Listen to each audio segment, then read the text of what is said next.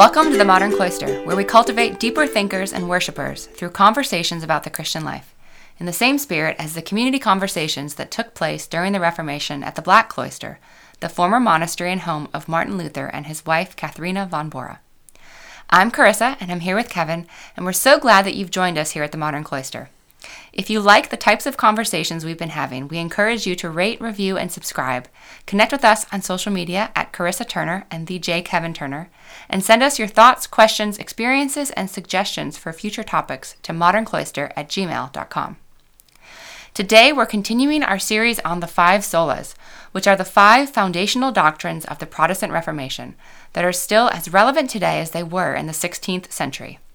They marked the breaking away of what is now the Protestant Church from the Catholic Church, and continue to provide the basic foundations of our theological beliefs. However, while they remain incredibly important today, many people, including Christians, are unaware of them or do not fully understand their implications to their everyday life and the life, practices, and beliefs of the Church. In this episode, we're going to talk about the third of the solas, sola fide, or faith alone. However, if you've not yet listened to our introduction to the Reformation and our other episodes on sola scriptura, which is scripture alone, or sola gratia, grace alone, we encourage you to do so before listening to this episode, as it will provide essential historical background and context for these doctrines and our overall discussion.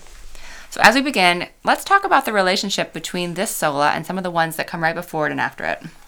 Yeah, as you mentioned, go back, listen to our intro, scripture alone, but definitely if you don't want to go through everything yet, you like this one, at least go back and listen to grace alone, because the grace alone, faith alone, Christ alone are all intimately tied. You really can't have one without the other. It's the grace alone that saves us through faith alone in Christ alone, and we've kind of broken them down because you can't really talk about one without talking about the other. So we've tried to draw out different aspects. We're basing it loosely on Romans 8:30 for all those whom he predestined, he also called. All those he called, he justified. And all those who justified, he also glorified. So we're trying to break it down through election, through justification, righteousness, preservation, imputation. Those kind of spreading those out. And I know you're sitting there, you're listening to faith alone. You're thinking, obviously, this will be the faith versus works. This is going to be Paul versus James. It's actually not. So when you get to the end of this one, and you think, man, how could they not talk about that? That's coming in Christ alone, because again, we believe in the work of Christ alone for our salvation, not our works. We're going to focus mostly on justification in this one, and then, of course, as we try to every time, how that impacts us in and outside the church. So, Carissa, what is faith alone? Faith alone, we're going to have a simple definition here, and we're going to talk about it in the context of faith being belief. It is what you profess to believe. So essentially, as we talked about before, that in the by God's grace alone episode, that it is simply by his initiation of our salvation, that is his work that makes salvation possible. This sola basically asks, do you believe in God's grace? And it is that profession of belief that is faith alone, and that is all that is needed for a saving faith. Now, in the next episode, we're going to talk about how the object of that faith matters, and matters greatly. And of course, we believe that it is in Christ alone. But for now, we're simply going to talk about the idea of faith and of belief, and how that relates to our concept and understanding of being justified or being made right before God. So, Kevin, this is where we have typically been talking a little bit more about the history and historical context of, as the Reformers were putting some of this together and advocating for what they believed were correct theological beliefs, it was going up against the norm of belief within the Catholic Church. So talk to us a little bit about that and where the differences lied. Yeah, the faith alone was kind of a new category. There wasn't necessarily such thing in Catholic theology at the time, or really today, which is a quote we'll get to here in a minute, or a little bit of understanding from one of the books.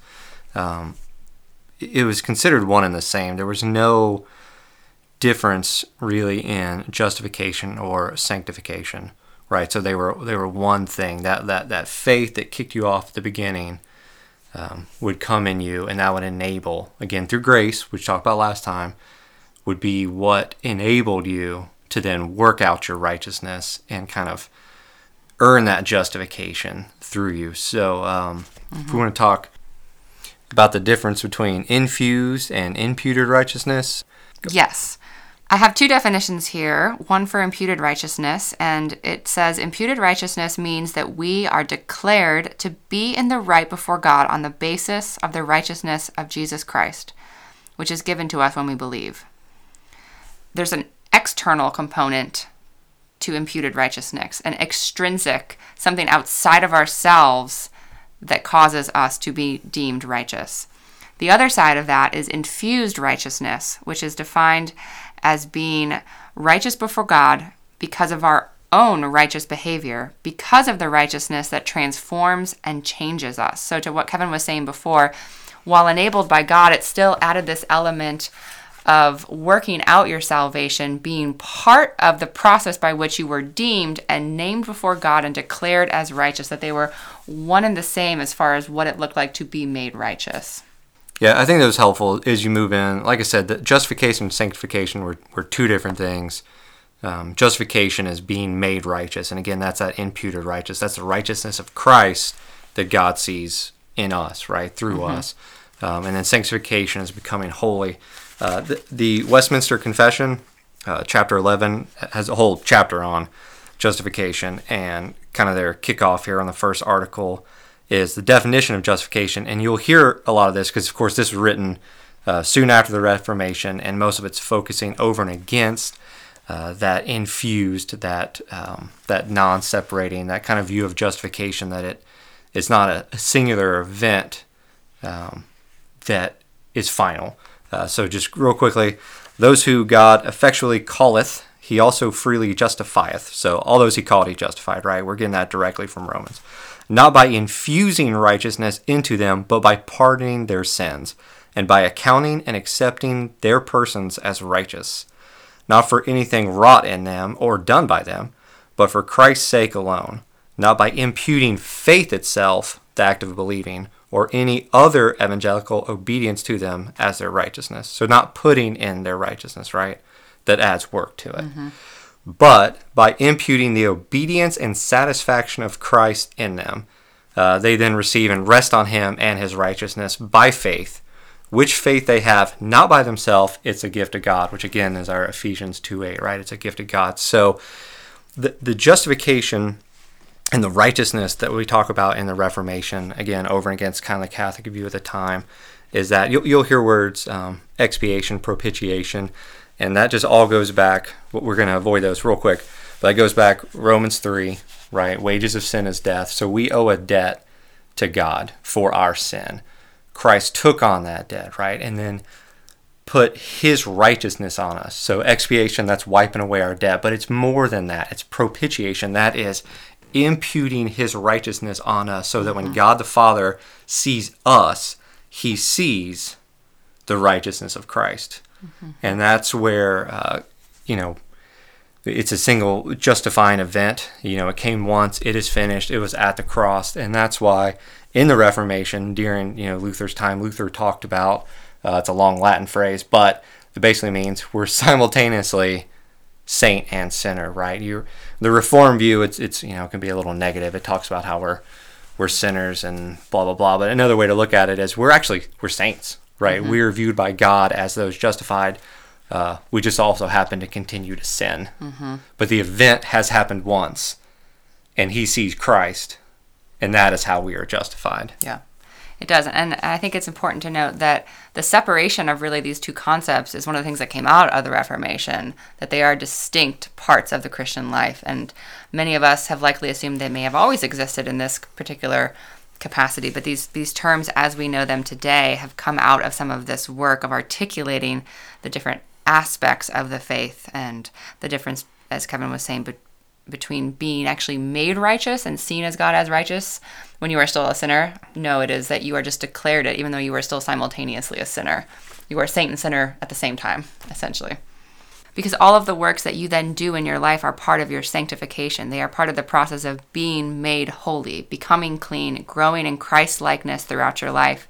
But there is nothing that you can do after you are justified that would cause you to lose salvation. You are justified once, it is finished, as Kevin said, and then you continue to grow and be sanctified past that. They are not one and the same.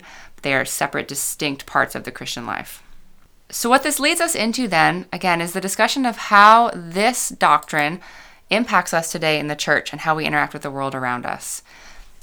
As we discussed in the Grace Alone episode, inside the church, this has a lot of really tangible implications for the way that we live and practice our faith in community, in our families, and in our private devotions and communion with God.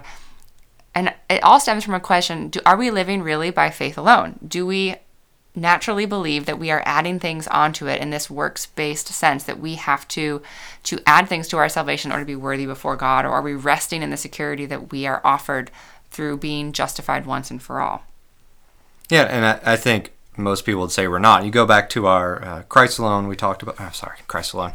Go back to our faith alone, we're getting into Christ alone. Man, like I said, they're all together. We're doing our best here, people, you know. If you go back to the grace alone, like we said, just talking about being dead in your sins, and your need of that grace is that Pelagian and semi-Pelagian view that came in through Arminianist and that kind of theology, especially through Wesley, and huge in the American church. Most of probably over half of Protestants today still have that belief of essentially there is that faith, there is grace, but it's like you gain salvation, but then you have to kind of keep it, or you earn it from there, as we talked about. So do you have, I don't know if you're on the right page, you had that part where he talks about still Catholic belief today. Do you have that open?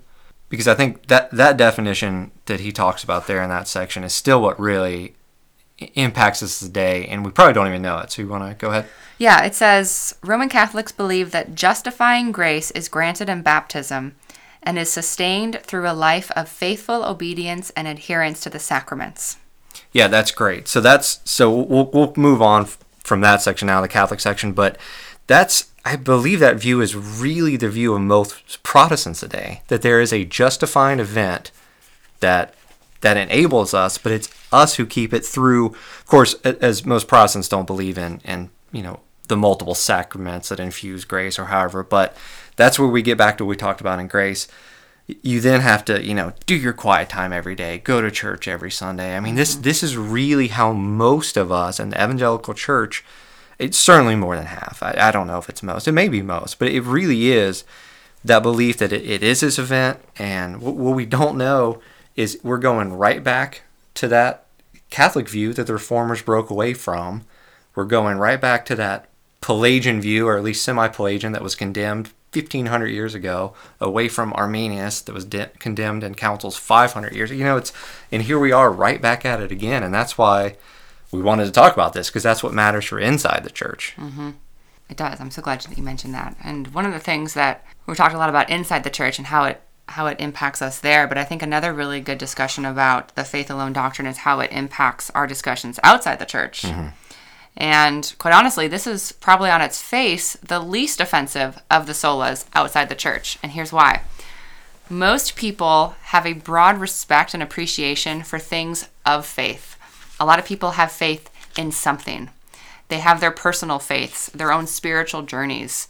We joke that politicians even use the word faith communities to be very broad in their outreach. Mm-hmm. Yeah, instead of denominations or churches or mosques, they'll just, faith community. So that's the most acceptable, because they've marketed, or not marketed, they've they've studied this. They know that's the least the least offensive, most inclusive, best term to use. It is, and there are faiths everywhere, and there is again broad respect for those who have faith in any faith community, in whatever religion, as long as it is a peaceful one, of course. There is a broad respect for people of faith. That is the terminology that we use. And there is a growing belief and practice that all faiths may lead to God, which really makes this sola the easiest one to carry around and perhaps share, which is going to be interesting to remember, because the next episode is going to actually talk about the most offensive, because it is then the object of your faith that we talk about next in Christ. That you may have faith in a multitude of things, but if they are not grounded in the truth of what the God of the universe says, it doesn't lead where you believe it's going to lead. And so no matter how hard you believe it or how much you believe it, that faith may not end up the way that you think it's going to. But there's this general sense of faith being a good thing. That's why a lot of things especially in America, still open with a word of prayer, because most people from a high level sense are fine for these moments of ceremonial deism, if you would, just a recognition of a higher power of some sort without any more specificity. So I think culturally speaking, it's a good one to have, but it is, because it is the least offensive, you're not going to really shake anybody up by sharing it. It is really the power of the cadence between them, the grace alone, faith alone, through Christ alone, that is where the impact for that difference in speaking about things comes. And in my own conversations with people over the years, the second it goes from simply, oh, you're a person of faith who goes to some sort of religious service on Sunday, to knowing that it is a faith that professes Jesus, that is the point at which the conversation shifts. And you can almost see it if you've been in those situations. Yeah, and that's why these three are all just intrinsically related, right? It's the grace alone, faith alone, as we keep saying. And I think as we kind of wrap up here, probably one of our shorter episodes, because we connect the two as we lead into Christ alone. Coming up next week, there's a lot more we could say about faith alone. Again, we're trying to do a high-level overview here. I mentioned this last one, the grace. There's a lot of things you could say. Justification, specifically, I mean, these are whole thesis topics, volumes of books. You can get into different arguments about imputed righteousness, about substitutionary atonement. There's really confusing things where people they're right on the edge, and they move just maybe slightly from that faith alone into that future righteousness. You can get into Piper and Edwards, and there's just volumes of book written on this. So I'd recommend, if you're more interested in justification, you can search some of those, find more things. Like I said, we just want to talk about where it came from, what it meant during the Reformation, and how it still applies today, and how we connect the three together. Again, grace alone, through faith alone, and Christ alone. Christ alone coming up, and what else we got? Basically just asking you to rate, review, and subscribe, which I think we did at the top of the episode too. But if you've been enjoying these, we hope you will continue to join us for the 5 Sola series, and also get up to speed on all of the other ones that we have released in the past year as well. We're coming up on our year anniversary of being around, and I think these are going to end up being released right around that time period. So fun cause for celebration on our end, and we have lots more fun things planned. So continue with us. We have 2 more episodes in the 5 Sola series, and then we will move on to something else fun too. So listener comments, suggestions on topics are always welcome at moderncloister@gmail.com. That's it for this time. Bye.